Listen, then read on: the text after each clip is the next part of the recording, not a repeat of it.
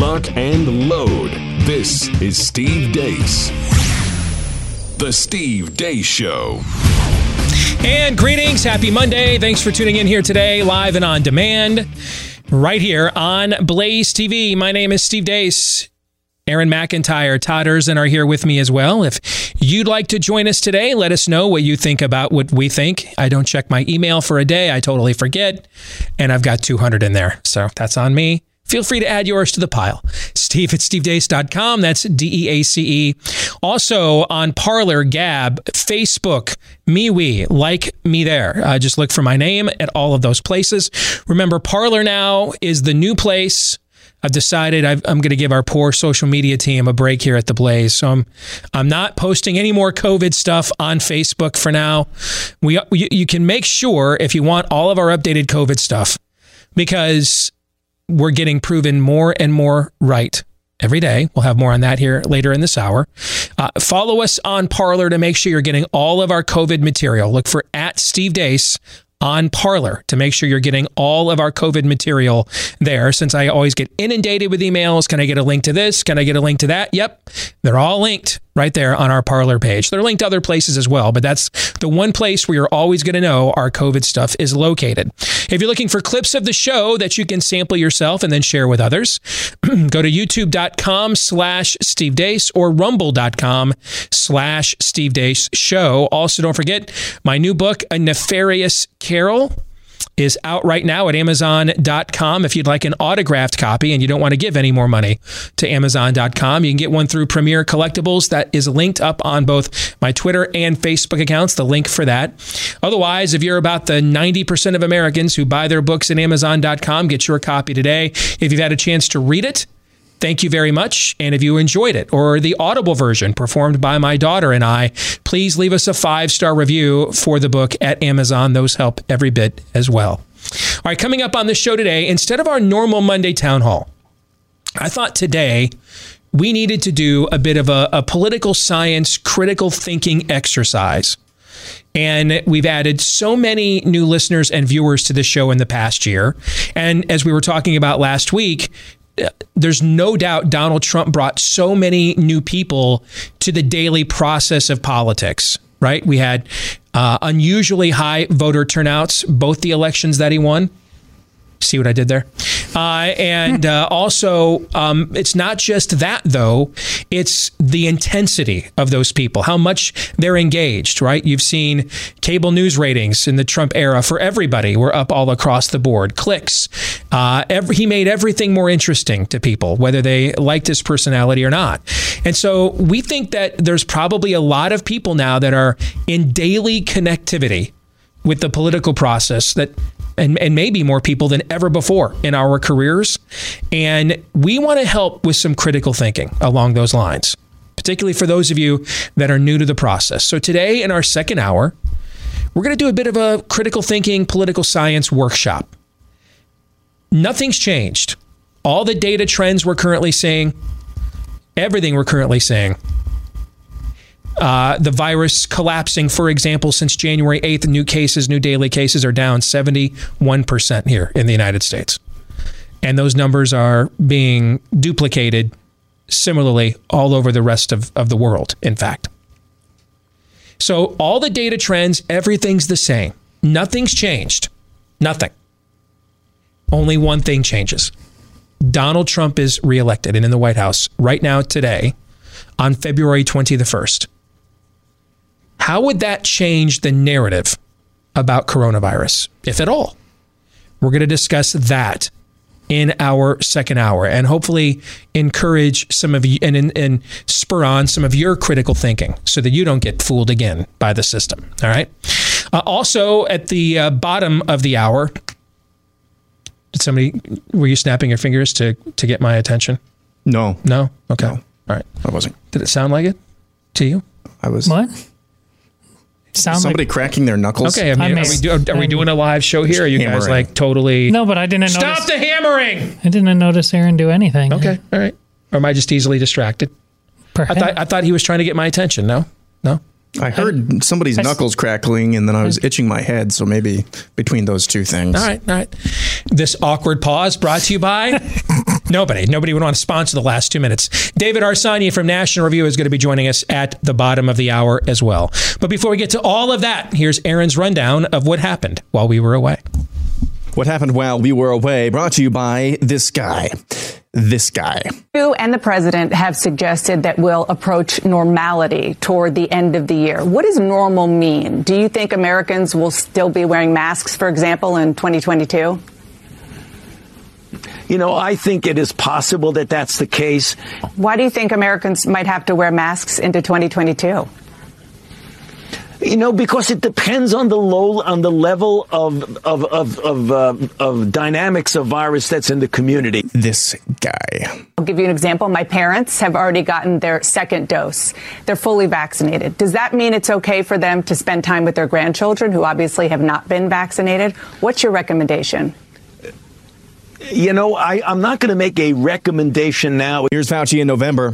When you have the kind of inflection that we have, it doesn't all of a sudden turn around like that. Here's Fauci this weekend. I think you're seeing the natural peaking and coming down. The one comment I want to make about that, Chuck, for the viewers and the listeners, is that the slope that's coming down is really terrific. It's very steep, and it's coming down very, very quickly. Fauci also gave us permission over the weekend to hug each other so long as we've been vaccinated.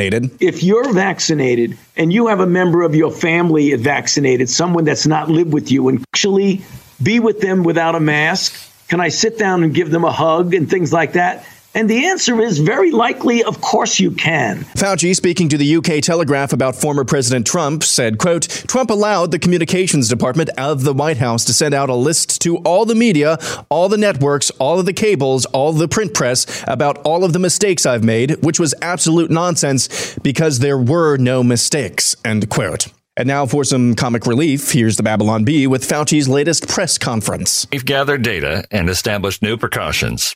As always, by following the science. Wheel! Behold, the wheel of science!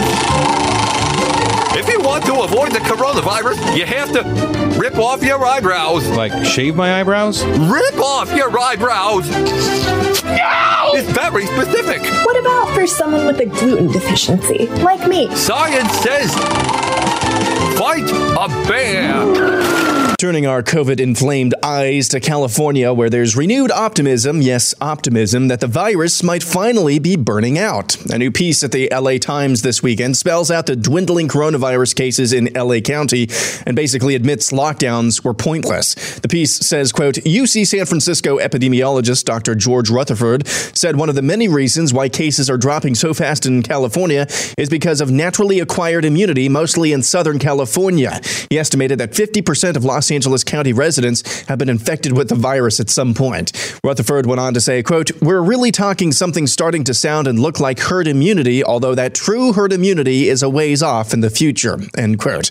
Now, it'd probably be a good time to remind you of one of the first antibody studies in the U.S. last year from LA County, which found, quote, infections from the new coronavirus are far more widespread and the fatality rate much lower in LA County than previously thought, end quote. Checking in on the curious case of the invisible influenza, according to the CDC, between October 1st and February 6th, 165 flu-related hospitalizations were recorded in the entire country.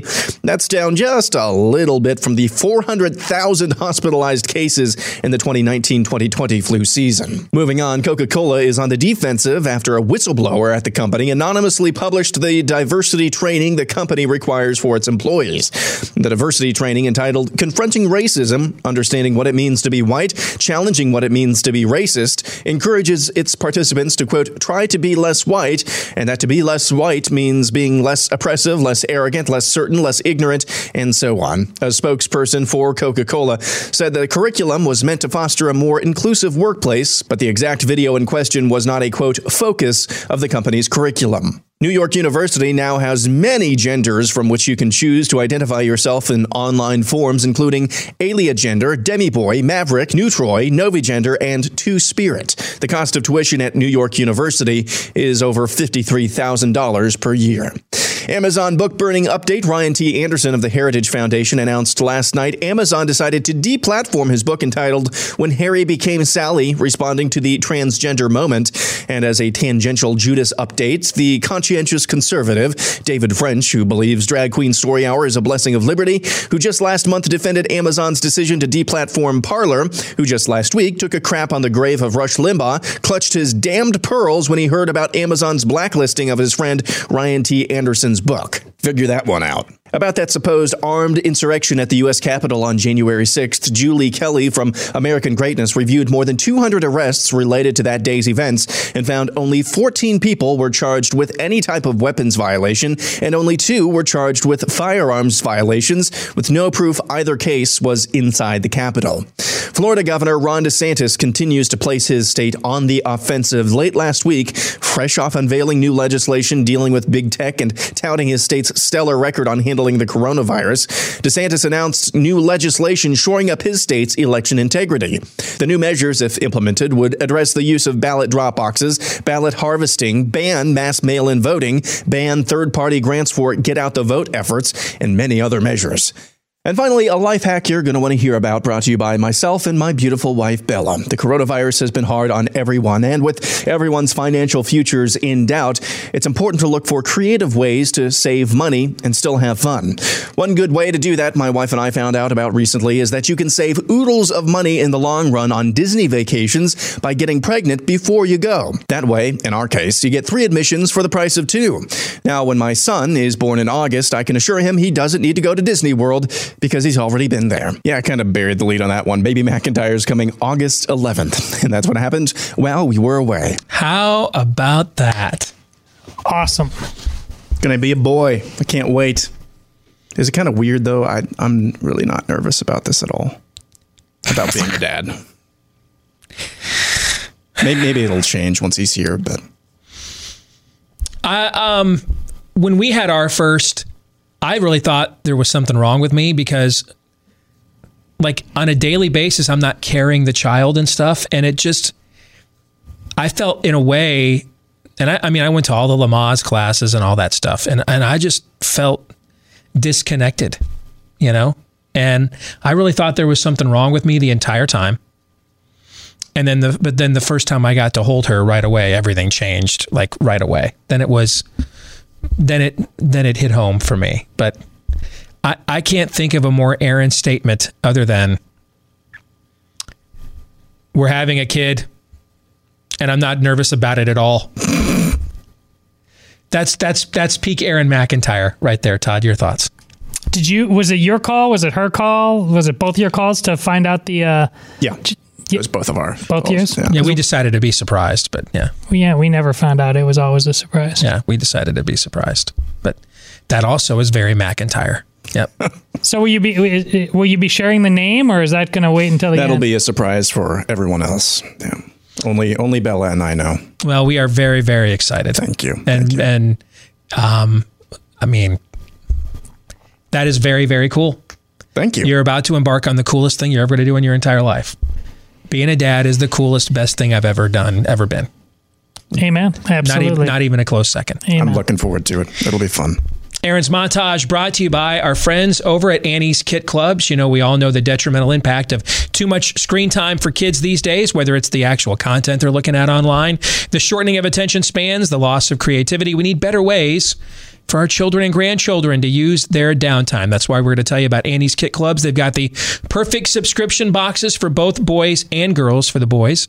They've got the Young Woodworkers Kit Club. It's a monthly subscription, puts real tools into your child's hands where they receive an all-in-one woodworking kit with the materials they need to make an awesome woodworking project with minimal supervision. And for the girls, it's Annie's Creative Girls Club, which includes 2 fun craft projects every month, complete with easy-to-follow instructions that kickstart her creativity through painting, beading, and more. Help your kids develop actual skills, real world building, and new crafting techniques that also help express their creativity. It makes for a great gift for the kids or grandkids. Go to AnniesKitClubs.com, ANNIES, AnniesKitClubs.com/Steve and save 75% off your first shipment right now at AnniesKitClubs.com/Steve.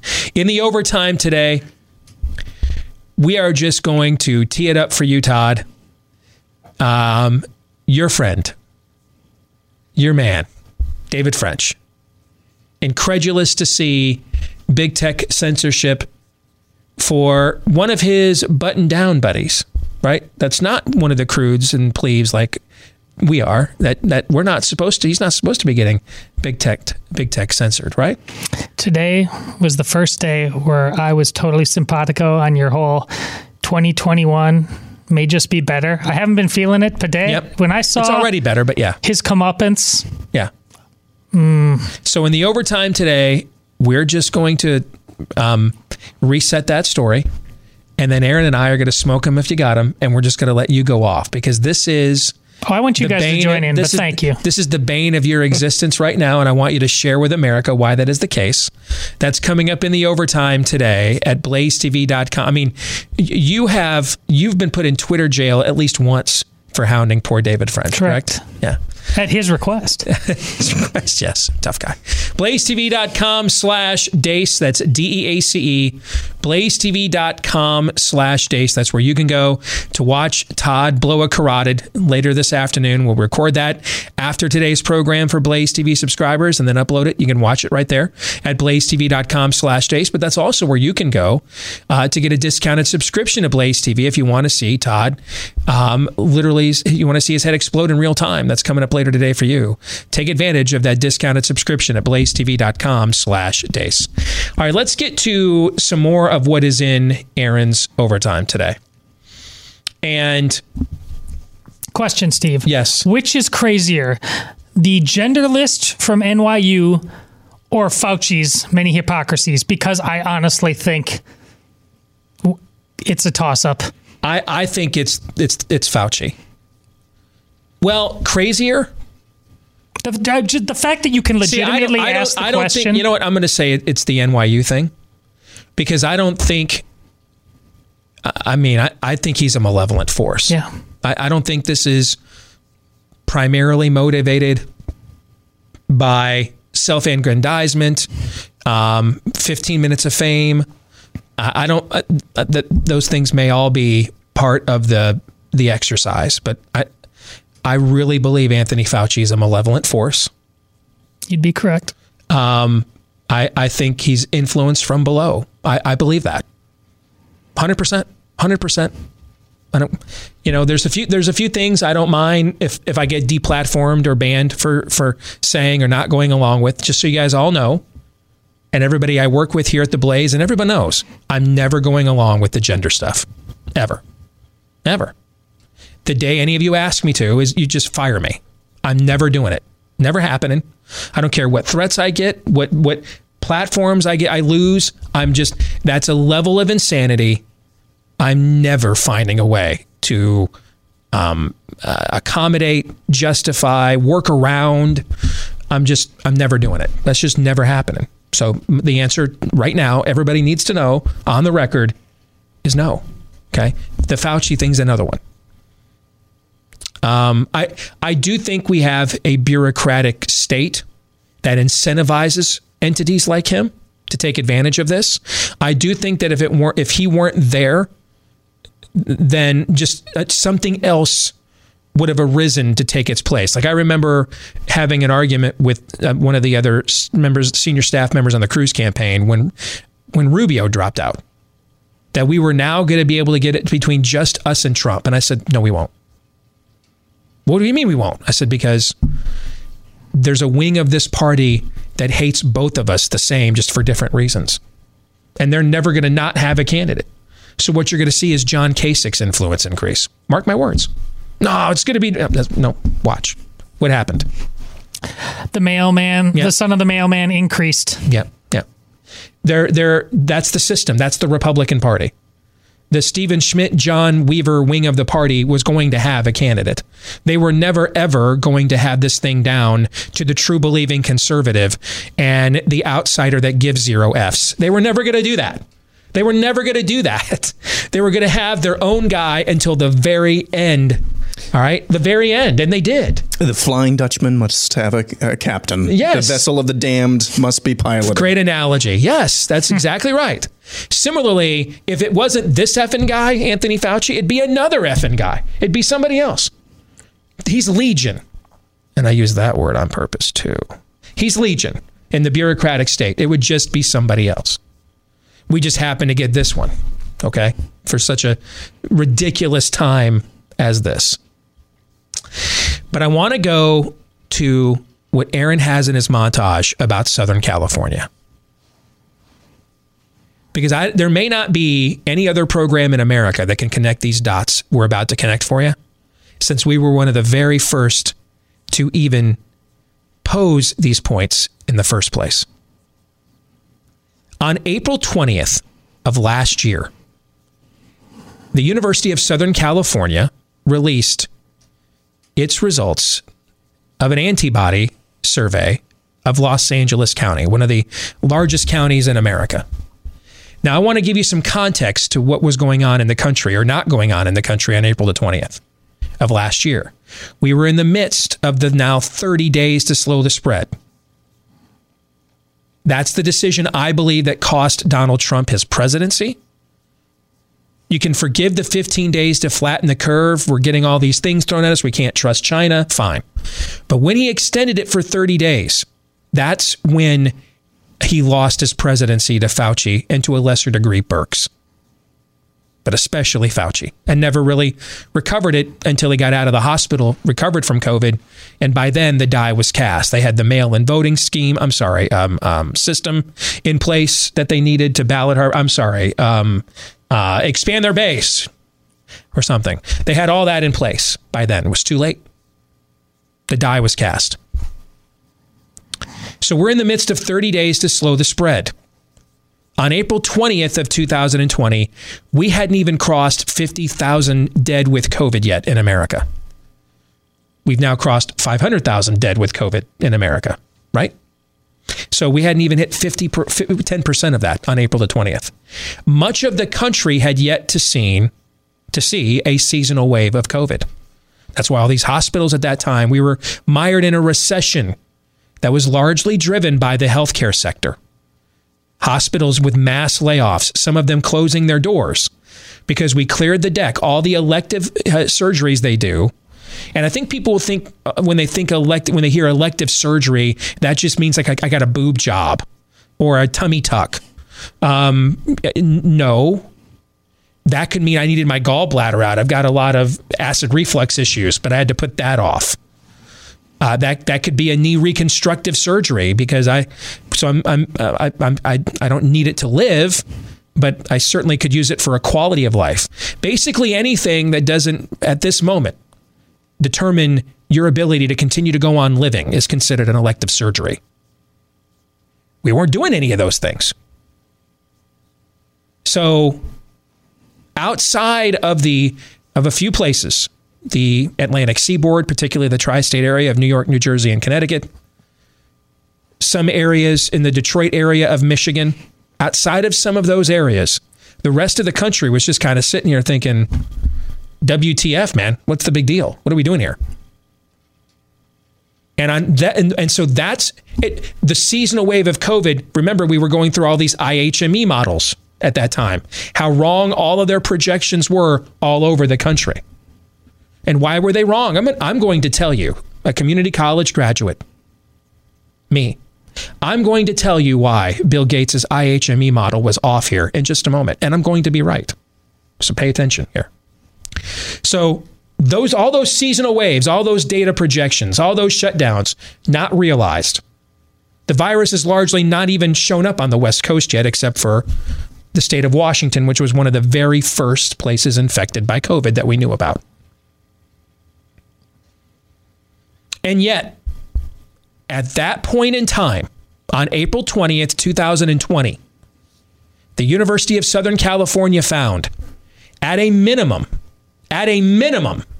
let me repeat, at a minimum, there were 28 times more infections of coronavirus in Los Angeles County than the current LA County Health Department was able to account for. 28 times, maybe as high as 55 times more.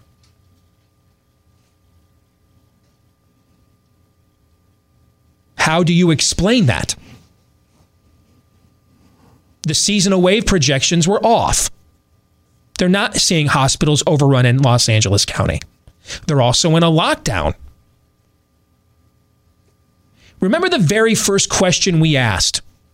The question that launched this show's skepticism against the panic porn. Do you remember? I'll remind you. How do you flatten a curve if you don't know when the curve began? Went out to dinner Saturday night with some good friends of ours. The husband is a data analyst for one of the largest corporations in America. And I asked him, if you went to your boss and you said, I project this percentage of increase from this system, but I have no baseline for when we actually began using this system, what would your boss say to you? You're fired. Yeah. That's exactly what we have done for the last year with COVID. We don't know when it arrived. We have the death of a 57-year-old Silicon Valley woman from February the 6th in Santa Clara, California. That's Northern California, which means that that's the oldest recorded death we know of right now. But that means at the very minimum, she got the virus in January, if you look at the way it incubates. Ohio found evidence of coronavirus in its state, which is pretty far away from either New York or California. They found evidence of coronavirus in their state going back to December. When Italy, maybe the hardest hit country in the world by coronavirus, when it started surveying the origins of the virus in its country, they could take it all the way back to September of 2019. 370,000 Chinese college students travel back and forth from this country to that one every year. 370,000. To put that in perspective, we have one city in Iowa that has more people than that. One in our entire state. And that's not counting all the other travel back and forth between China and the U.S. And does China lie to their citizens like they lie to us? You bet your sweet bippy they do. So how many of those kids went home in the middle of flu and pneumonia season last year? Or I'm sorry, 2 years ago. For Thanksgiving or especially Christmas break, no idea. Because China wasn't even going to tell the WHO about this until January. And then how many of them brought it back here with them? Coming back from Thanksgiving break, coming back from Christmas break. You want to know why your data projections were so off? Because it was here all along. It was here all along. The 2 weeks prior to the country being shut down by coronavirus, according to CDC, we were almost right at the epidemic threshold for flu and pneumonia in the country. Why? Well, when you go to the hospital today with COVID symptoms or flu symptoms or pneumonia symptoms, how is it coded? Your wife's a nurse, Aaron. How do they code it? Influenza-like or COVID-like. Or COVID-like symptoms, yes. Yep. It was here the whole time. That's why LA County is shocked to learn that they are approaching a herd immunity threshold. Now, that's not the same as herd immunity.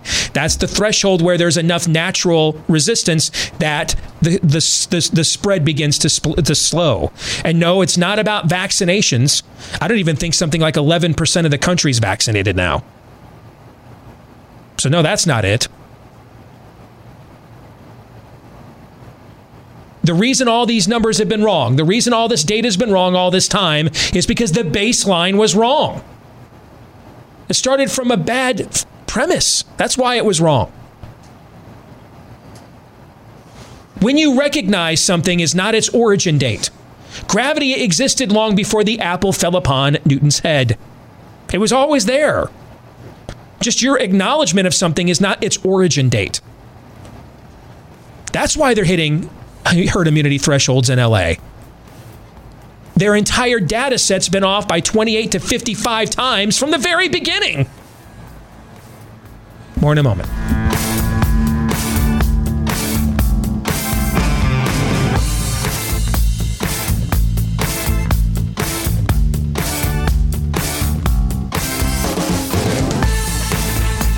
right, back here on the Steve Deace Show here, live and on demand on Blaze TV, radio, and podcast. Let's welcome back our old friend, David Harsanyi from National Review and New York Post. Good to see you, David. How are you?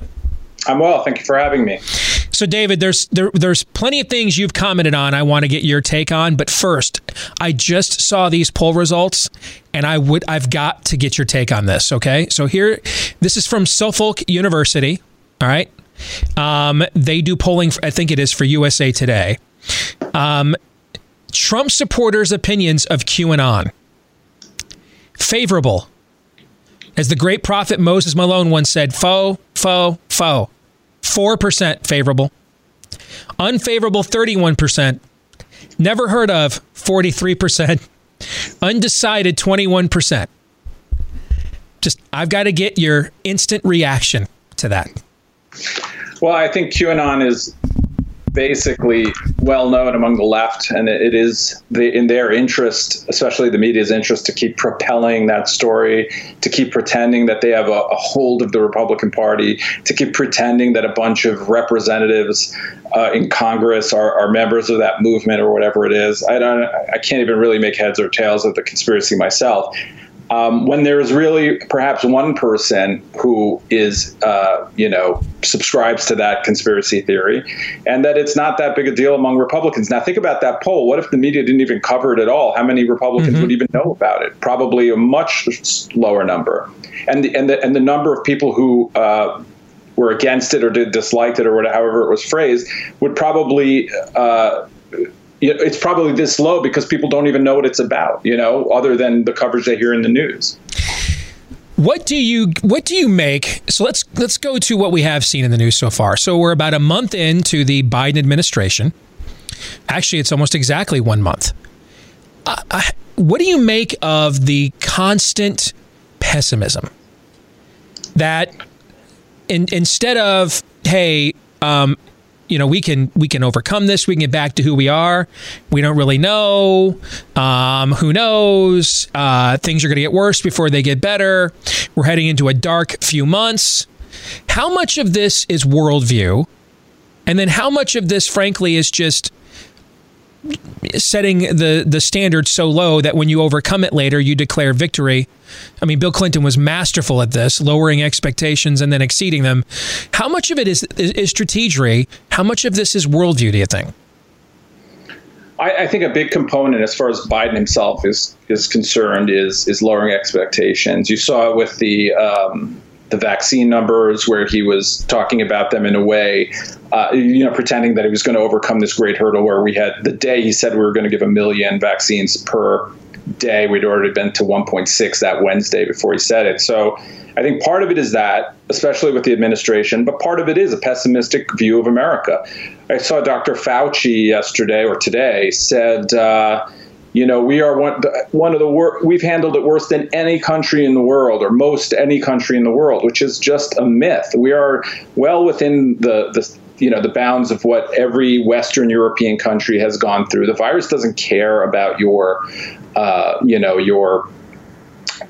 healthcare system or whatnot. It doesn't care about any of that. And I think they view states and states' rights and anything that undermines centralized government as some sort of, antiquated and destructive notion that hasn't, that in this emergency hurt us.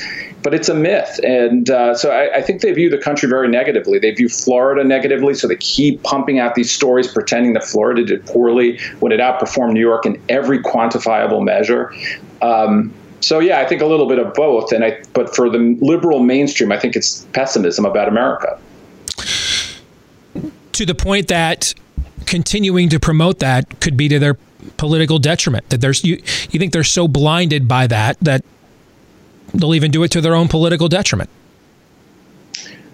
I think that's right. Sometimes I think you can't escape your nature. I think that's the case with both parties and how they view certain things. So I think that for many liberals, and especially for the activist class, they're very invested. They've internalized the idea that America is not working correctly. They've internalized the idea that the Constitution doesn't work, that it's unfair and a minority rule and all that kind of garbage. And you can't escape you can't pretend otherwise. You can't pretend to be sunny about and optimistic about America's future when you actually don't believe it. You brought up Florida. Let's go there next. And I have been telling my audience that, Ron DeSantis might as well right now change his name to Donald Trump. That they understand Florida could change its name to Sweden. It's a control group, but it's not even alone. My home state of Iowa, in fact, reopened before Florida did, and more aggressively so. But we're talking about the most pivotal and expensive swing state in American national elections. We just had a presidential election where Donald Trump, by Florida standards, where the previous 11 presidential elections were settled by an average of 2.5 points, Trump won it by more than 4. That's a landslide in Florida. You're still looking at Ron DeSantis as a fairly favorable overall rating with Floridians, that he's the big trophy for them next year, to take him out. Because if Trump doesn't run again, he becomes an overwhelming favorite, in my view, to be the Republican nominee. And it makes any party's path to 270 more enviable if they don't have to spend $100 million contesting the state of Florida. And if a nominee DeSantis could take that money and put it back into reclaiming Arizona or Virginia, which used to be prime GOP territory, for example. So I think that they're trying to make an example out of him, that he is their big trophy for the 2022 cycle. Try to kill him in the crib, if you will, before he gets reelected, gathers a head of steam. And I've been impressed politically. Now, I'm not playing favorites. I don't know him at all. I met him once at CPAC for 10 minutes. All right. But I have been impressed with his ability to respond to not just respond to their narratives, but then reset his own. I think this was a weakness of Trump politically, that he was great at destroying their narratives, not so good at setting his alternative narrative. And we're watching DeSantis do this on COVID, on election integrity, on big tech censorship. In some respects, he almost looks like he's in national office right now. What's your view of this? No, I think everything you said there is right. I am nervous to say this because I've been through Fred Thompson and I've been through Rudy Giuliani. So sometimes the guy who looks great turns out not to be. But right now, I also think he's a unifying candidate in that he can probably bring together the old, the Reagan type conservatives and the populist Trump style conservatives. He's more disciplined than Donald Trump, I think, in his messaging and things of that nature. So I think as a professional politician, he might not be as charismatic, or he might not have the same sort of appeal to certain people, but I think just in general, he is a better, politician in a way. Again, I don't know him either. It's just what I see and read. But also, he's pitted now against Andrew Cuomo. And that's a good place to be, I think, nationally. So I believe, as you mentioned, he needs to win another election next year. Yep. Yeah, and Florida's tough on governors because you do have a bunch. Even though statewide it's gone Republican, I think the governor's races are pretty close. But if he wins that, I just don't see another candidate outside there who could bring together both parts of the party in the way he can right now. I don't think Nikki Haley can do that. And whoever else is out there. Now, I live in Iowa, which you may or may not know. I tend to be pretty involved in that process. Anytime the Republicans lose a presidential election in recent memory, my phone starts receiving texts and calls about 5 minutes after. Nothing is happening in our state. First in the nation caucus state right now. Nothing. And I think it's just because everything is frozen, trying to figure out what is Donald Trump going to do. Is he going to come back out? He's going to run again? What's your read on what he's thinking and may decide to do? I never know. That's the same reaction I get when people ask me what he's thinking. So it's not just me. Go ahead. But I'm going to put somebody else on the spot for a change. Yeah, I'd never know what he's thinking. And he's very unpredictable. So my reaction would be, I doubt he's going to run. No one, it's very rare that someone loses and then comes back and wants to run again. So then he probably will, right? Because he doesn't ever do the things. I didn't think he would win. I didn't think he would win the primaries. Didn't think he would win the presidency. So what do I know about this? I think that I think he liked being president, though. And despite everything that went on, so I could see him running again, just to show everyone up. But, he's getting older and things like that. I don't know. I don't know what he'll do is my answer. But do you think there's a timetable for him? For example, could he take this well into 2023 because normally we're seeing, primary debates and things of that nature by the spring of the year before Iowa and New Hampshire. So, May, June, before, Iowa and New Hampshire go off in February of the next year. Can he take this well into 2023? Do you think that he owes anybody, hey, what I'm going to do by a certain drop dead date or not? Well, one thing Trump did was blow up all the expectations people had of what you were supposed to do or how you were supposed to win, where you're going to raise money when you go to Iowa, or anything like that. So I don't think he feels like he owes anyone an explanation, and I doubt that he feels any sort of pressure on a deadline. So, my answer is I don't think he does. I think he could, at the last possible moment, drop in if he felt like it. But I could also see him getting behind someone like DeSantis. I think DeSantis did run, he was I think he was, sort of a Trumpian campaign, even though he's not exactly that kind of guy. So he might just be happy with that. I don't, it's hard to know what he's thinking. Final thing. Let's talk about Cuomo. This story has taken on a life of its own. And the resistance to him within his own party has probably exceeded what people like you and I ever thought we were ever going to see with this story. And now it sort of feels like the genie's out of the bottle here, and the momentum cannot be stopped. So where does it go? Where does this momentum eventually go? I think once Trump was gone, it was going to be difficult to keep a lid on this story. I think that he was a good foil for Trump, put on a good press conference or whatever they were saying. But now I think that he is not well liked within his party. He's not well liked by others in New York. His approval ratings, I think, remain high, which is just weird to me. But he is, I think that people smell the blood in the water, or if that's the saying, actually. But so I think it keeps going. I see even liberal places like Slate magazines, like, why are we defending this guy? There's really no political useful. He's not going to run for president. So there's no national reason for liberals to be defending him anymore. So I suspect the story gets worse. Listen, it deserves to be. He is the worst governor in the country. He made the single most deadly mistake in this whole virus. We don't, a lot of times I understand we didn't know what was going on. So you could say he made a mistake when he didn't have all the information, but then he covered it up and lied about it, which tells us that, what kind of person he is. And I would like to see him fall hard, because I think he's a bad guy, and I think his policies are terrible, and I think he's deserving. He's one of the worst politicians in this country, the most cynical people going. He wrote that book. He lied about it. He put the blame on nursing home workers. He's just a terrible person. David Harsanyi from both National Review and New York Post. Good to see you again, brother. Thanks for joining us today. Take care. Anytime. Thank you. You bet.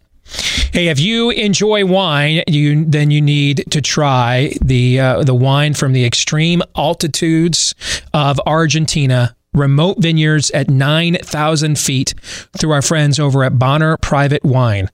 These vineyards, miles away from civilization. The result is an inky red wine, and it's also healthier than other wines, with 10 times more longevity boosting ingredients, 90% less sugar, no dyes, no flavor additives. But the best part, the flavor. The three of us, we can attest to that. We've all tried this wine. It's fantastic. Blackberry leather smoke, a little dark cherry. If you want to give this a shot, head over to PatriotWine2021.com. Get 50% off imported wine shipped to you today. 50% off shipping today, imported wine that tastes absolutely fantastic. Both Aaron and Todd can attest to this as well. All right, so no inflated prices whatsoever at PatriotWine2021.com. You're going to get top quality foreign wine for about half the price at PatriotWine2021.com. Any conversation or any thoughts on the conversation we just had with David Harsanyi? Well, that last part there about Cuomo, it is really chilling. He talks about the utility of Cuomo to the progressive left and how that just isn't there anymore vis-a-vis Donald Trump. What he's saying is that the left is willing to kill people, its own people in New York, for its own cause if it believes the other side, the perceived enemy, is hurt more. This is like that story of the Russians, the Soviets in World War II in Stalingrad. They just had so many people and they just kept throwing them unequipped at the Germans, and some of them would run back and they'd keep people at the back of the line with machine guns and shoot, spray their own people. That's what this reminds me of, the malevolence of the progressive left. Yeah, Jesse Kelly, commentator. He's been on the show multiple times, show host. He's been talking about recently, you can make any argument about the pitfalls, about the misery of communism, but it doesn't matter. It will not persuade the communist. You can substitute progressive because they know they just don't care. This is another example of that, but from the other side of the aisle. All right. How many examples have we seen recently of, well, if I just kowtow to this, if I just do that, if I just say this, if I clutch these pearls, if I if I signal this virtue, they won't hurt me. From both sides of the aisle, it doesn't matter. It doesn't matter. It is like the indiscriminate spraying of bullet fire. All it is a will to power. If you get in my way one day, but not the next, too bad. If you're helping me one day, but not the next, too bad. It does not matter. It's just a will to power. I think that's, we have projected on the spirit of the age our own behavior. We've had this notion on the right that we can abandon certain civilization defining issues, but if we have the right views on taxation or immigration, and these are important issues as well, or vice versa, we can abandon our views on debt or government, provided we're really pro-life, right? It works both ways, right? And that this thing called existence is an a la carte menu. We just go up there and grab the parts we like, and then the parts that aren't convenient right now, we don't put those on the plate. What we're up against is an all-encompassing, fully developed worldview that doesn't do that kind of parsing. It represents a reboot of human civilization. It's not going to just reboot a couple of things you really care about. It's going to reboot it all of it, if we let it. Hour 2 is next.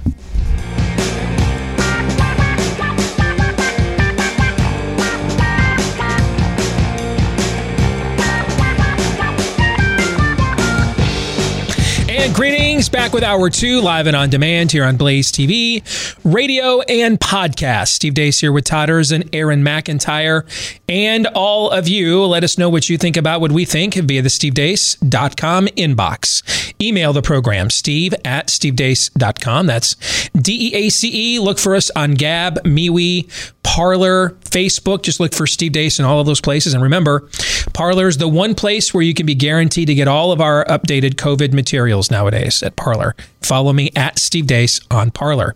Follow me at Steve Deace Show on Twitter. And then also, if you're looking for clips of the show that you can watch for free and then hopefully share with other people to help us get the word out, go to youtube.com/Steve Deace or rumble.com/Steve Deace Show. If you're a podcast listener to the program, we appreciate you. Hopefully you show your appreciation for us and wouldn't mind doing so by hitting the subscribe button on whichever podcast platform you access and love and utilize, and leave us a 5-star review on that podcast platform as well if you've yet to do that. Thank you to the scores, the thousands upon thousands of you that have done both of those things for us already. Each and every one of you are appreciated. All right. This hour, instead of our Monday town hall, we're going to do a little critical thinking, political science workshop exercise. I'm going to tell you why here in a moment. But first, I want to warn you. Don't get a crash course in home title theft because it can ruin you financially. Here's how the crime happens. The legal titles to our homes are kept online these days. Cyber thieves know this, so they go find your home's title, forge your signature on a quitclaim deed stating you have sold your home to them, and then they take out loans against your home until all of your equity is gone. Often you don't find out about it until collection calls or worse begin pouring in, and you're not going to be protected by your homeowner's insurance nor your mortgage lender, but you can get protection from Home Title Lock. And in the unlikely event that you become victim of title theft while still a member, Home Title Lock's pledged to spend up to $250,000 in legal fees out of their own pocket to restore your home's title rightfully to you. So go to HomeTitleLock.com and register your address to see if you're already a victim and don't yet know it at HomeTitleLock.com, and then use the code RADIO for 30 free days of protection. That's the code RADIO at HomeTitleLock.com. So we were talking last week about something totally different. But then it got me to thinking how it applies to this issue, which is the issue of our time right now and continues to be, and that is COVID and the encroachments upon liberty that have resulted from it. But we got to talking about this last week. How many people, whether it's Fox or MSNBC, in the Trump era, everybody saw huge upticks in viewership. Blogs, media, Twitter. What was the value of Twitter in May of 2015, before Donald Trump came down those escalators to formally announce his candidacy?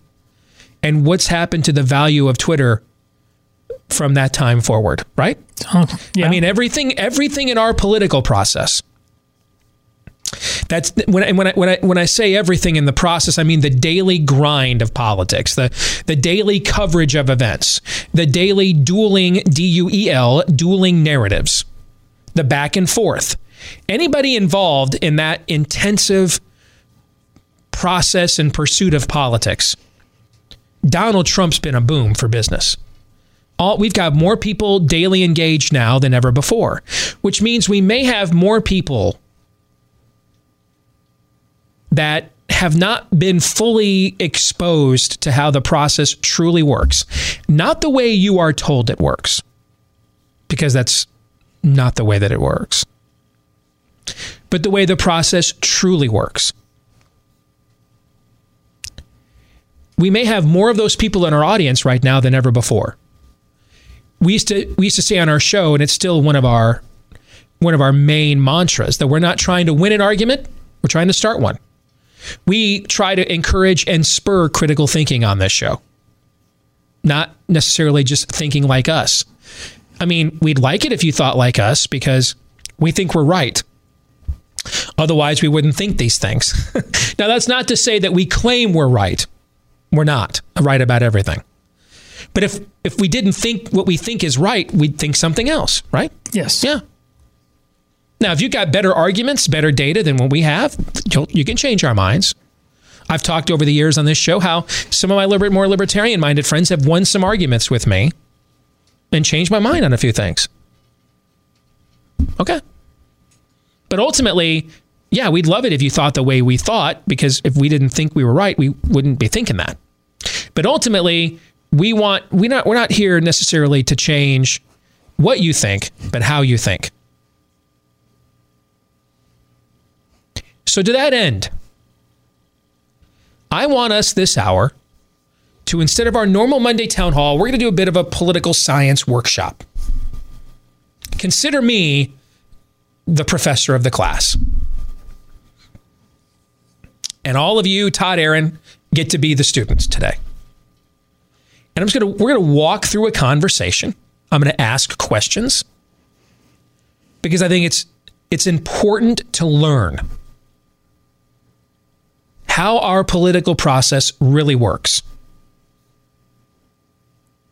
So you master it, it doesn't master you. Not the slogans, not the naive idealism, but how it really works, how it really operates. When you marry somebody, you have an idyllic notion of what that person is like and what life will be like with them.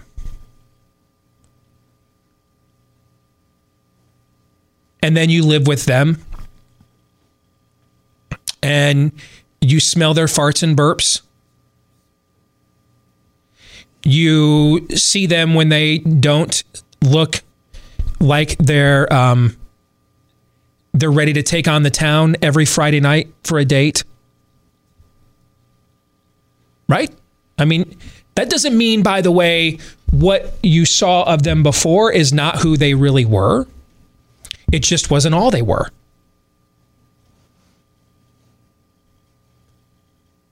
And ultimately, in my line of work, I've seen way too many people come into this. I'll tell you a very quick story. I was invited, and I can't remember the name of the group now, but there's a national group of a national homeschool group that trains high school kids in homeschools that are interested in a future in politics. And I wish I could remember the name of the group, and I can't remember what it's called now. And one year they had a big event in Iowa, and they asked me to come down to the state capitol and speak to them. And I go speak to these kids who spent all day at our legislature and meeting the governor and all the political machine, and they watched debate on the state house floor. And I walk in. It's my turn to address this group. These are high school kids now. So I mean, they're on the brink of adulthood, right? And I don't know what it was when I looked at them. I just thought to myself, these kids have no shot. They look like they're 10. And they're too innocent. They look too innocent.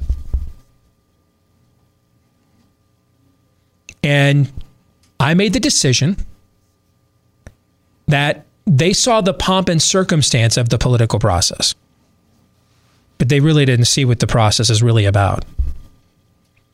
I've had friends of mine get involved in this process. Some of them are people I've recruited.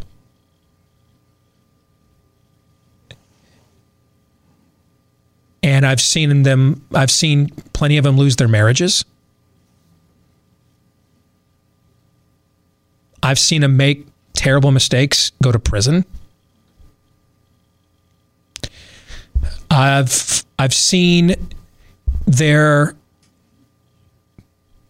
love for life crushed in a perpetual state of cynicism.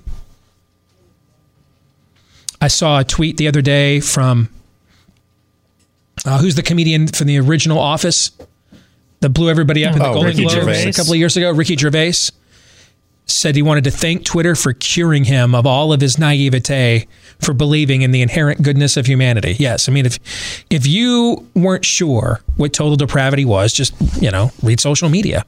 That's what it is. The atheist went full Calvin. Yeah, yes, he did. Is he an atheist? I didn't know that he was. Yeah. And I just, you're not going to be effective in this process if you don't really know what you're up against. Now, I want you to abandon your idealism. Do I want you to abandon your ideals? No, it's two totally different things, right? Yeah. But I mean, if you go in there thinking, and a lot of people do, that the system just hasn't heard your Daniel Webster impersonation yet. Just hasn't heard your Beatitudes, your Sermon on the Mount. And when you arrive, wait till they get a load of me. When I show up, man, and just lay down some holy ordinance, and they're all going to look at me and say, oh, wow.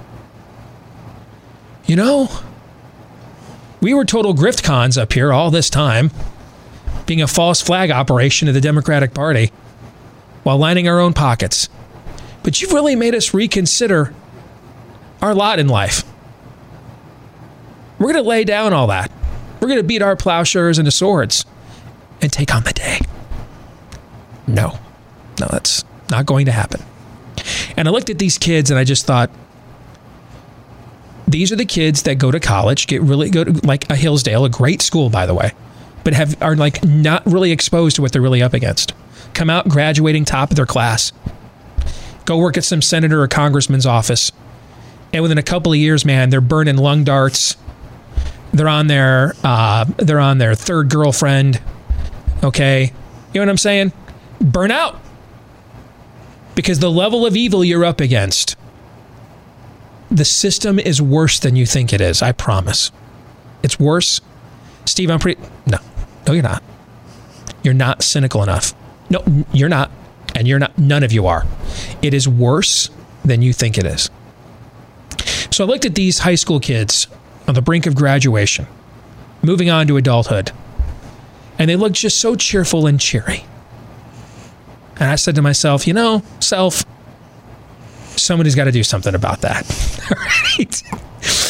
So here's how I opened up my talk to these kids that day. I said, hey, so you guys had the pleasure of spending the day over here at the Iowa State House, and you met our governor and your legislative leaders, and you watched legislation being crafted and bills being debated, right? Pretty exciting stuff, right? And the kids nodded their head. Yeah. And I looked at them and I said, so when you guys broke for lunch, did your chaperones take you down to 801 Grand? That's like the big fancy steakhouse here in town, right? Have you heard this story before? And I love it. Okay. Did your chaperones take you down to 801 Grand and let you watch lobbyists buying those exact same legislators steak and martini lunches in order to get some corrupt piece of legislation passed here by 3 o'clock this afternoon? It's at this point where the people who invited you thought they were looking at the Vader scene from Rogue One, force choking people. Yes. I mean, literally just piles of bodies in the hall, right? Dude, it got real freaking quiet in that room. But you know what was funny is the kids began to sit up straight like, all right, finally, somebody's going to tell me how this works. I thought this whole thing was BS. Is that popcorn? Right? Yeah. Like the kids are interested now, like taking notes. They're like barely paying attention when I mentioned the other stuff they did. When I told them that, they start looking at each other like, all right, somebody's going to give us the what's up. Pay attention. Now we're going to get the truth of this. How do you spell political whore? Does that have an H in it? Now the adults in the room lost their damn minds. Okay? But I mean, I told those kids everything. Didn't hold anything back. Told them everything. And I said, you have a response. You are owed, if you're going to take this on, you're owed to know what you're up against. The Bible doesn't hide human nature from us. Maybe your parents hid those parts of the Bible from you, but the Word of God does not hide human nature from us. It's pretty blunt about it, as a matter of fact. So I was blunt to them. Afterwards, I received a note from the president of this organization, informed I would never be invited back to speak. All right? And that's not what they wanted, and it was very disappointing. Did they know who they were asking to show up? Apparently they did not. Okay? But they know now, many years later.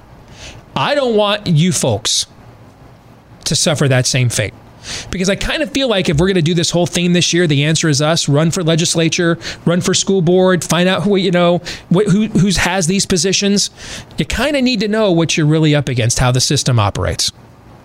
So let's take this and apply this level of realism to an issue that touches every life in this audience right now, COVID. And the ancillary tentacles of encroachment upon liberty, loss of contact with loved ones, friends, rites of passage that can't be duplicated. How about just the sickness and the death associated with it? Let's never lose sight of that. And let's think through this issue critically. Today is February 22nd,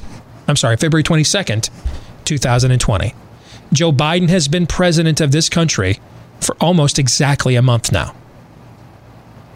Since January 8th of this year, daily new cases in the United States nationwide have dropped 71%. So let's set some benchmarks. Biden, president for a month. Since January 8th, daily new cases in America have dropped nationwide 71%. We're seeing similar drops all over the world right now. We talked at the top of the show about the Los Angeles Times, shocked and amazed that all of a sudden it appears they've hit some kind of herd immunity threshold there in LA County. How would they didn't see it coming. We're just now beginning a vaccination program.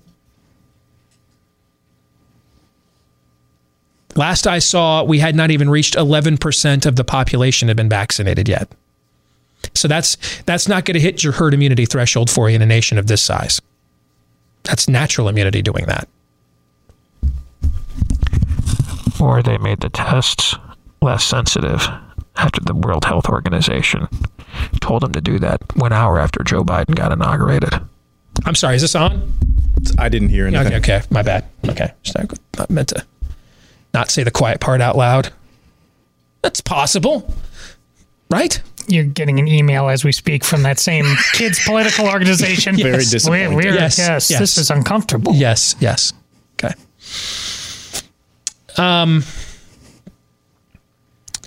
You saw in the Dana Bash clip that Aaron put in his montage.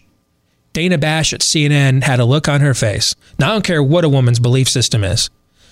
As men, we know what that tone of voice from a woman means. Do we not, Todd? Doesn't matter what they believe, what God they worship or don't. That was her resting, I'm not buying this face. Dana Bash has had about enough of Lord Fauci, if you go back and watch that clip that Aaron played. And she's not alone. You're seeing a lot of left media outlets are like, when does this end? We had the clip last Friday, Savannah Guthrie from the Today Show grilling Kamala Harris. Why aren't the kids in school? Stephanie Ruhle at MSNBC grilling Andy Slavitt, one of the White House coronavirus advisors. Florida and California have virtually the same numbers. They don't. Florida's are better, but whatever.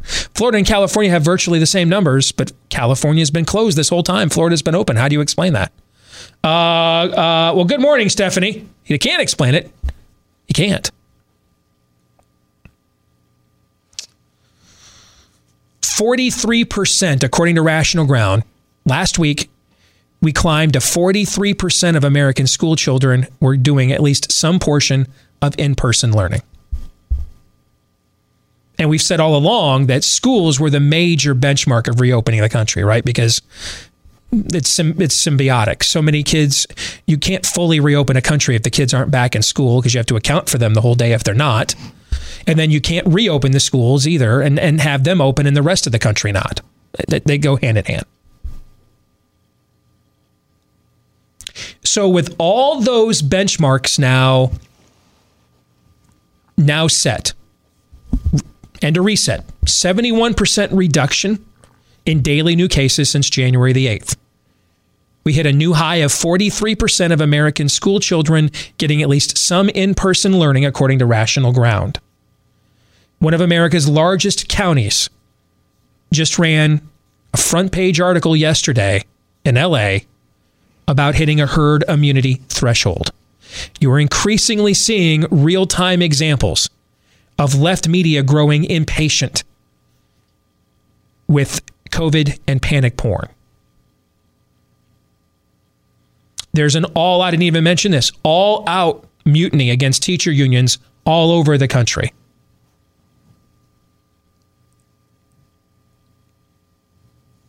So with those 5 benchmarks set, did I forget one that I already mentioned that need to be reset? Were those it? Yeah. Okay. With those 5 benchmarks set, let's have a thought exercise. All those things are all still true. Nothing changes. All those numbers, all the trends, all the data, still the same. But Donald Trump is president right now. How does or doesn't the narrative change with COVID-19? Gentlemen, first crack at answering this. What do you think?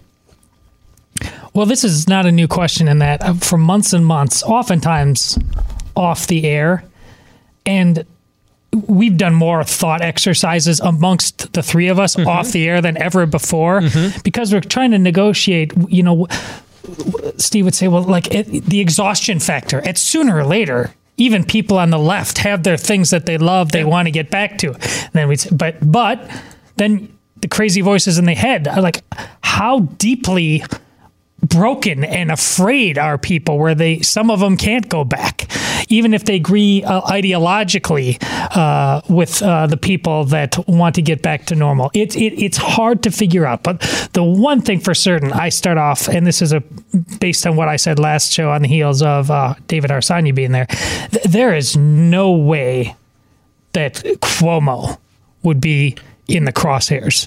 I purposefully did not mention him to see when he would voluntarily come up in this conversation. So why did you go there? Well, it's just, I figured let's get the most obvious start out of the way and see how the snowball builds from there. But he's such an obvious, I mean, he's as over the top in how he does things as Donald Trump is in many ways. I mean, before we knew what 2020 or COVID was, he's the guy that came racing to the defense of infanticide in the wake of what happened also down in Virginia when that was a thing, 2-3 years ago. So this is a guy who will say and do anything. That's an important skill to have for a progressive politician that's at his level of accomplishment. Mm-hmm. And now to be willing to throw him under the bus for whatever ideological message, again, like the other progressives don't like him. It makes me again wonder exactly what the plans are. I even posed this to you like a couple weeks ago. Now they're going full in with the devout Catholic president here on gender wars. You know, what has been accomplished in their eyes by getting rid of Trump that allows them to do this, that get rid of a guy like Cuomo? It's chilling to me that they realize that they are there. We say at the bottom of the slippery slope that they're there. They, I think, believe that too, that it's now is our moment. It's no longer marching through the institutions. If Trump was still here, they wouldn't be able to do that quite yet, whether they had the taste in their mouth or not. I think the fact that they're willing to gut a guy like Cuomo, who is very much their own Trump, is you have to start to say, what does that mean about who they think they really are? Because if it's not him, dear God, what is it? When Harsanyi said last hour that with Trump out of the way, that they could not escape the scrutiny of the Cuomo story. What did he mean by that, do you think? See, that's... Because I agree wholeheartedly with him on that. But what do you think he meant by that? Why is the removal of Trump, the presence of Trump, why does that bring this story to the forefront? This is where I am... You agree? I'm not equipped to fully understand that. I just really am not at this moment because I think the answers are so bad. Bad. All of them but one is bad. All of them but one is bad. Go back to what we said last week. Never, ever forget there is still a sovereign God over the universe. Yes. Okay? And the likes of what Andrew Cuomo is guilty of that account is getting settled. Mm-hmm. Sometimes it gets settled in public. You're kind of watching it get settled right now. Sometimes it's settled mano a mano, creator to creation in the afterlife. But those things do not go unjustified. Otherwise, we wouldn't have a just God, right? So in any season, God can create a reckoning with the heinous mass murder of thousands of elderly that Andrew Cuomo is responsible for. So let's never lose sight of that. That can happen in any season because he's sovereign over all the seasons. But what is unique, because Paul also says, hey, we serve a sovereign God, but when the moment was right, God sent his son, and we've talked in the past what that means. First time the world was united since Babel by a common language. This was the first time we had modern transportation methods, from even concrete walks to seaways and things of that nature, right? That this literally was, at this point in the evolutionary arc of small e of human history, this was the first time these things all converged, that one Jewish guy with Roman citizenship could literally go almost anywhere in the civilized world that he wanted to. It hadn't happened ever until the first century AD. There's something unique about these circumstances right now, that if God had decided 6 months ago there was a time for a reckoning with Andrew Cuomo, There would have been something to distract from it. That doesn't exist right now. What is that distraction? Trump. Trump's the distraction. That they have nothing to triangulate off of. They can try to memory hole sources or stories, and they do. But without Trump to triangulate off of, there is not a figure that so singularly defines the opposition that can drown out all the other alternative media that will hound the hell out of the Andrew Cuomo story. And that's why they have to acknowledge it. Furthermore, it's safe for them to acknowledge it. Remember what our friend Daniel Horowitz said, the reason that Sweden, the country that gave us Greta Thunberg in 2019 and 18, was the country that gave us real science in 2020. Why? Because they already had all the power. The statists in Sweden have all the power that they need, that they want. So there's no point destroying our country using a good crisis to get power we already have and then destroy our way of life in the process. So let's tell the truth. They have the same issue in New York. They're under no threat of losing their power to an opposition party there. None. So if there was ever a place, and it's in their own backyard, if there was ever a place for them to make it look like we're salvaging a shred of credibility here, and to make an example out of somebody, he would be the one. He's not likable. They don't like him either. They just replace him with another Democrat. And they've probably already got lined up who they want it to be. If I had to guess, it would probably be the Attorney General of New York that's going after him. That she's being set up. Is it Letitia Wright? That's her name. She's being set up to be his successor. So he's an easy mark right now. And because Trump's not there, you can't give your opposition doesn't take any credit for this. You don't have to put up with Trump the next day saying, "Told you that Cuomo was bad. He's governor of my own state." He can't win. Your opposition gains no points by making Andrew Cuomo a sacrificial lamb. You only gain.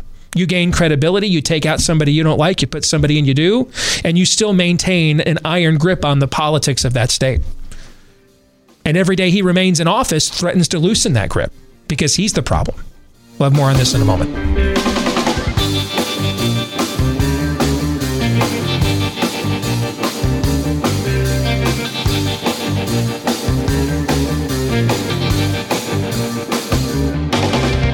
So whether it's back, knees, neck, or shoulder pain, unless you're dealing with an injury, and if you are, make sure you go see a doctor and get professional help. But other than that, the underlying cause is likely inflammation, and you have to defeat that inflammation or it can cause permanent damage. That's where our friends at Omega XL come in, backed by 35 years of clinical research. Omega XL will attack the inflammation that's causing your pain. For me, it's a left hip flexor, and that's why Omega XL is part of my daily regimen, because pain relievers, topical rubs, they help, but they also just mask the problem. They just deal with the symptoms. But Omega XL will help to neutralize the inflammation that's causing those painful stiff joints and muscles. So if you want to give it a shot, you need to try Omega XL. And right now they have a special offer. Buy one bottle, get a second one for free when you go to OmegaXL.com/Steve. Just like it sounds, OmegaXL.com/Steve. Buy one bottle, get a second bottle for free, or give them a call at 800-844-4888. That's 800-844-4888. All right, let's return to our critical thinking exercise. How would things be different right now with coronavirus? Everything's the same. I saw today the COVID tracking project from The Atlantic has announced it's closing down on March 7th. So what's that, 2 weeks from today? Yeah. All right, so all the other data points, narratives, everything's all the same, but Donald Trump is president right now, right? That's right. What you and I were just discussing. Right. And we were talking about Cuomo. And that without Trump there to triangulate off of, you can't keep a story of this magnitude hidden. Secondly, they only gain. Democrats only gain by getting rid of Cuomo. They only gain. They take a huge talking point away from Republicans. Whenever Ron DeSantis goes to defend himself, what's the first place he triangulates off of? New York, right? Yeah. They're both top 3 states for population. They both have large elderly populations. What's the number one state New Yorkers relocate to? Florida. So give that talking point, take that talking point away from DeSantis, take it away from conservative media, take it away from Republicans. Trump doesn't get any credit. He's not in office right now. He's not president right now. So he doesn't gain, Republicans don't gain anything from getting rid of Andrew Cuomo. It takes that you take ammo away from them. Meanwhile, we claim credibility. Hey, we take our trash out. You know, we got rid of our guy. And you own the machine of New York politics and just put the person in there that you think has a national future that you want to give them a platform instead. You only gain if you're a Democrat. That is it. Again, it's just so chilling because the amount of people, not just Cuomo, his own people, his own brother, his attachment to Fauci, the thread once you pull on this can and should be pulled in so many other levels that risk. It's not just Cuomo. They're willing to undergo that risk because of their bigger plans. Now that's what's remarkable to me about this, because Cuomo's just an absolutely mobster for the cause. And if you can get rid of him, what that says about the nature of the enemy we are up against. Frankly, every day they allow us to milk the Andrew Cuomo story, they're committing political malfeasance. They should have forced him out over the weekend. Every day they allow us to milk this, they're giving us political capital with the story. That's my point. We've been milking that for months. Mm-hmm. But now getting rid of him, our side doesn't benefit in any way, shape, or form now. Meaning there's no national figure from the state of New York, it just so happens to be, that politically can claim a scalp and victory and look better in the eyes of the American people. There is no elected Republican official that will gain by getting rid of Andrew Cuomo. That wasn't the case with Donald Trump in office. He would gain immeasurably from it. Aaron, what are your thoughts? So the Democrat base last election and what left there are of undecided independent voters were sold a false choice. Biden will follow the science. Orange Man is not following the science. He has not followed the science. He's not followed the science, and that's why you can't open up your business. That's why you have to wear this mask everywhere. I'm sorry, that's why you get to wear this mask everywhere. Orange Man doesn't follow the science. That's a false choice. Donald Trump was the one who foisted all of the people who have, or at least the chief purveyors of panic porn. That would be the dynamic duo of the fiendish Fauci and the bedazzled Birx. He was the one who made that decision. So that's a false choice. There's no difference really in the COVID policy between Trump and Biden. What has transpired, though, is that you take away Donald Trump and lots of people realize, hey, wait a minute.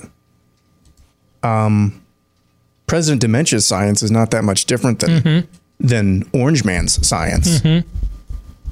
But without Orange Man, who are you going to blame? Cuomo can't sit up there and say, well, I got these orders from the Biden. No, you can't do that. You're not going to do that. Can't do that. Because when Cuomo, as he has done on multiple occasions when Trump was in office, while we were just following the Trump administration's guidelines and everybody liked clapping seals, Orange Man is bad. He's very bad.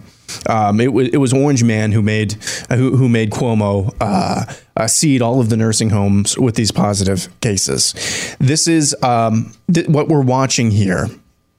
I believe is a turn because there is nobody to blame right now. And so all of these misdeeds, and that's a very light term that we've seen from the Cuomo administration, all of these misdeeds now, that's coming home to roost. And you're seeing Democrats in New York saying, who's we, Kemosabe? Without Donald Trump as a national figurehead with which to pin all of your worst intuitions, all of your worst projections about the other, it's pretty amazing what that does for the psyche. Now, the Biden administration and Democrats were not stupid. They knew who the teachers' unions were going into this year. I think they had probably hoped that there would be maybe more of a unified front, if you will. And so now they're mired down in this interfighting within their own base and within their own constituents, and that's marred them down. I think that's the misstep that they made, is that they figured, hey, kumbaya, all for Jesus here. Let's get together and have some fun. But that's not happening.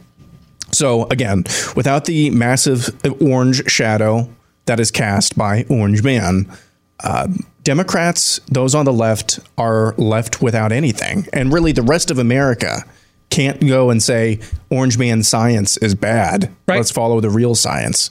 They are looking for other people to blame.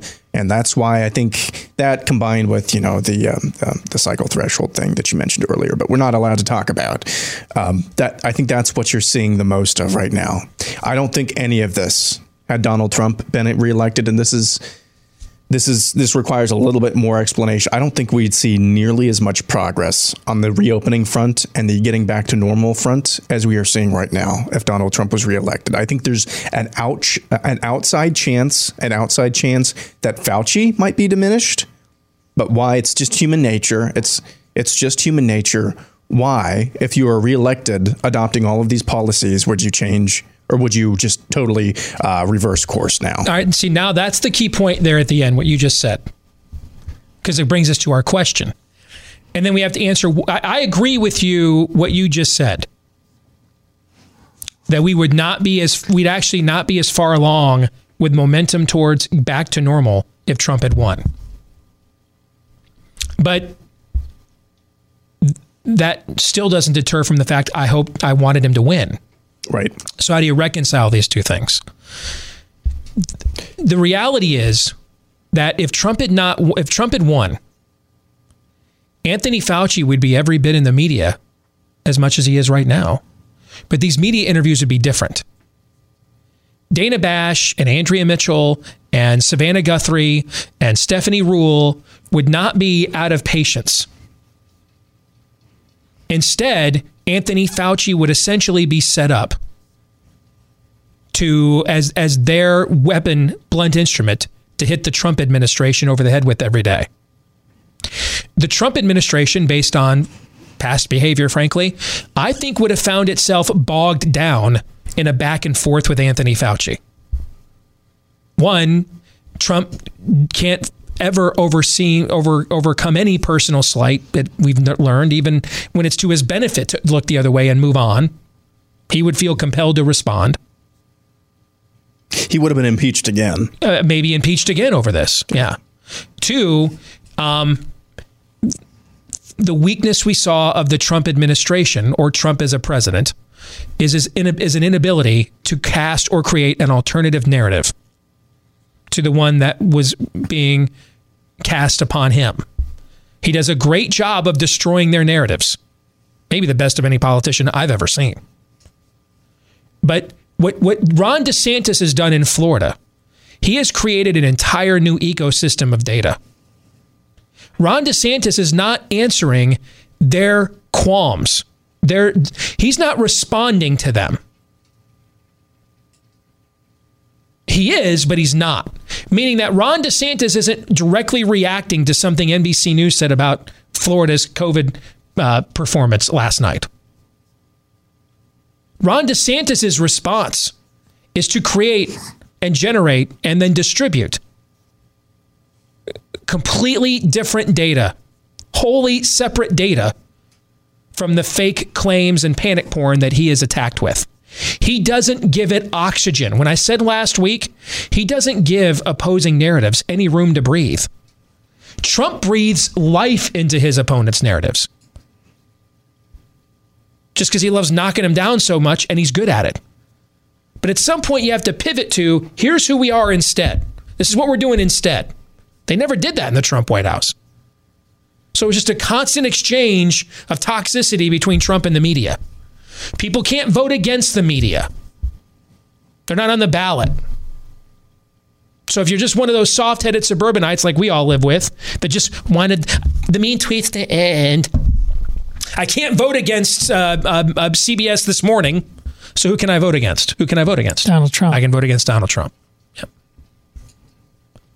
DeSantis responds with a completely new natural habitat. He creates a different reality from the one he's attacked with. I just don't believe we saw evidence that the Trump administration was capable of that. And really, we're saying Trump, because no campaign, no White House, no governor's mansion, no political operation can rise above its own candidate. And I think they'd be mired in an all-out war against Anthony Fauci at the moment. And we'd be sitting here screaming, go in front of the cameras, tell the people 70% the cases have dropped 70%. We're vaccinating people back to normal. Why do I think we'd be screaming that? What did we scream all last year? Similar things, did we not? Mm-hmm. Yeah. Now, the one exception would be, what role does Scott Atlas play in this? Now, he resigned in December. If Trump had been reelected, would he have stayed on? If that's the case, then there's a possibility they could have just essentially said to Scott Atlas, you're on Fauci watch while we go run the country. We're not responding to Anthony Fauci. You are. So grab a chair. You're doing Satlink hookups all day long. Just pimp slapping Anthony Fauci. We've got a country to run. Maybe they could have pulled that off. But did we not sit here all last year frustrated by their inability to move beyond the media narrative to this? Yeah. And that's why I think they would struggle to move beyond the media narrative to this right now. Because the media narrative see, Trump kept waiting for the media to present a narrative in his favor. They were never going to do that. And they never did it for George Bush, and they never did it for Ronald Reagan. They're never doing it for anybody with any R after their name in national office. You have to be able to create your own narrative. Trump got done in from COVID the same way that George W. Bush got done in by Iraq. Neither one of them were able to come over the top rope of the media narrative. In fact, they often did not even try. But they tried to win within the narrative that was crafted to defeat them. You're not going to do that. One media narrative, I think you'll agree, would for sure be there. Right now, we're positive feel-good stories of people getting their vaccines. I think they would absolutely be saying people are dying because Trump isn't getting the vaccines. Every time someone gets poked with the vaccine and dies, the media would be telling you that right now because they'd pin all these rushed vaccines just because he doesn't care about you. That's exactly right. Yes, you're right about that. So, what can we do about it in our own personal lives to make sure that preemptively we're taking the best care of ourselves as we can? Don't let your guard down. And that's why we offer products like Field of Greens from our friends at Brickhouse Nutrition. Loaded with antioxidants, Field of Greens packed with 18 clinically researched essential organic fruits and vegetables, plus beets, green tea, other things that are natural and good for you. It's a powerful combination that not only supports heart health, but a healthy immune system, metabolism, blood pressure, digestion. Also has the pre and probiotics you're looking for your digestive system, because that's the stomach, the gut has the largest immunity system in the body. So Field of Greens is not only good for you, but it's good for the entire family, especially if you've got kids, athletes living inside the home as well. Just one scoop in any water-based drink, stir it, shake it up, you're good to go. Go to BrickHouseSteve.com and hey, take one drink of this. You're going to get more fruits and vegetables than the average American gets in an entire day. All right, BrickHouseSteve.com. Get 15% off your first order today with the promo code Steve at checkout. Promo code Steve at checkout. And they've got multiple flavors as well with BrickHouseSteve.com. That's BrickHouseSteve.com to get 15% off with the promo code Steve. Now, this is not to say, hey, we're just better off losing every election then. No. Because there's more going on here than COVID, and I would have rather had Donald Trump making those decisions than the guy in there now. But what it does show is that we have to understand what drives your opponent. And you have to respond to what your opponent shows drives them, not what you want to drive your opponent. We have to elect people that show they can create alternative habitats, alternative ecosystems of data, information, news from the narratives that are distributed by the media in order to be their undoing. These aren't attempts at news. They're perpetual coups. Living within that framework eventually just means we're talking coup. Might be your side of the coup story, but it's still their coup. You have to be able to come over the top of that, rise above that. And that's what DeSantis has actually shown so far in Florida. We'll see if he can keep it up. John 3:17.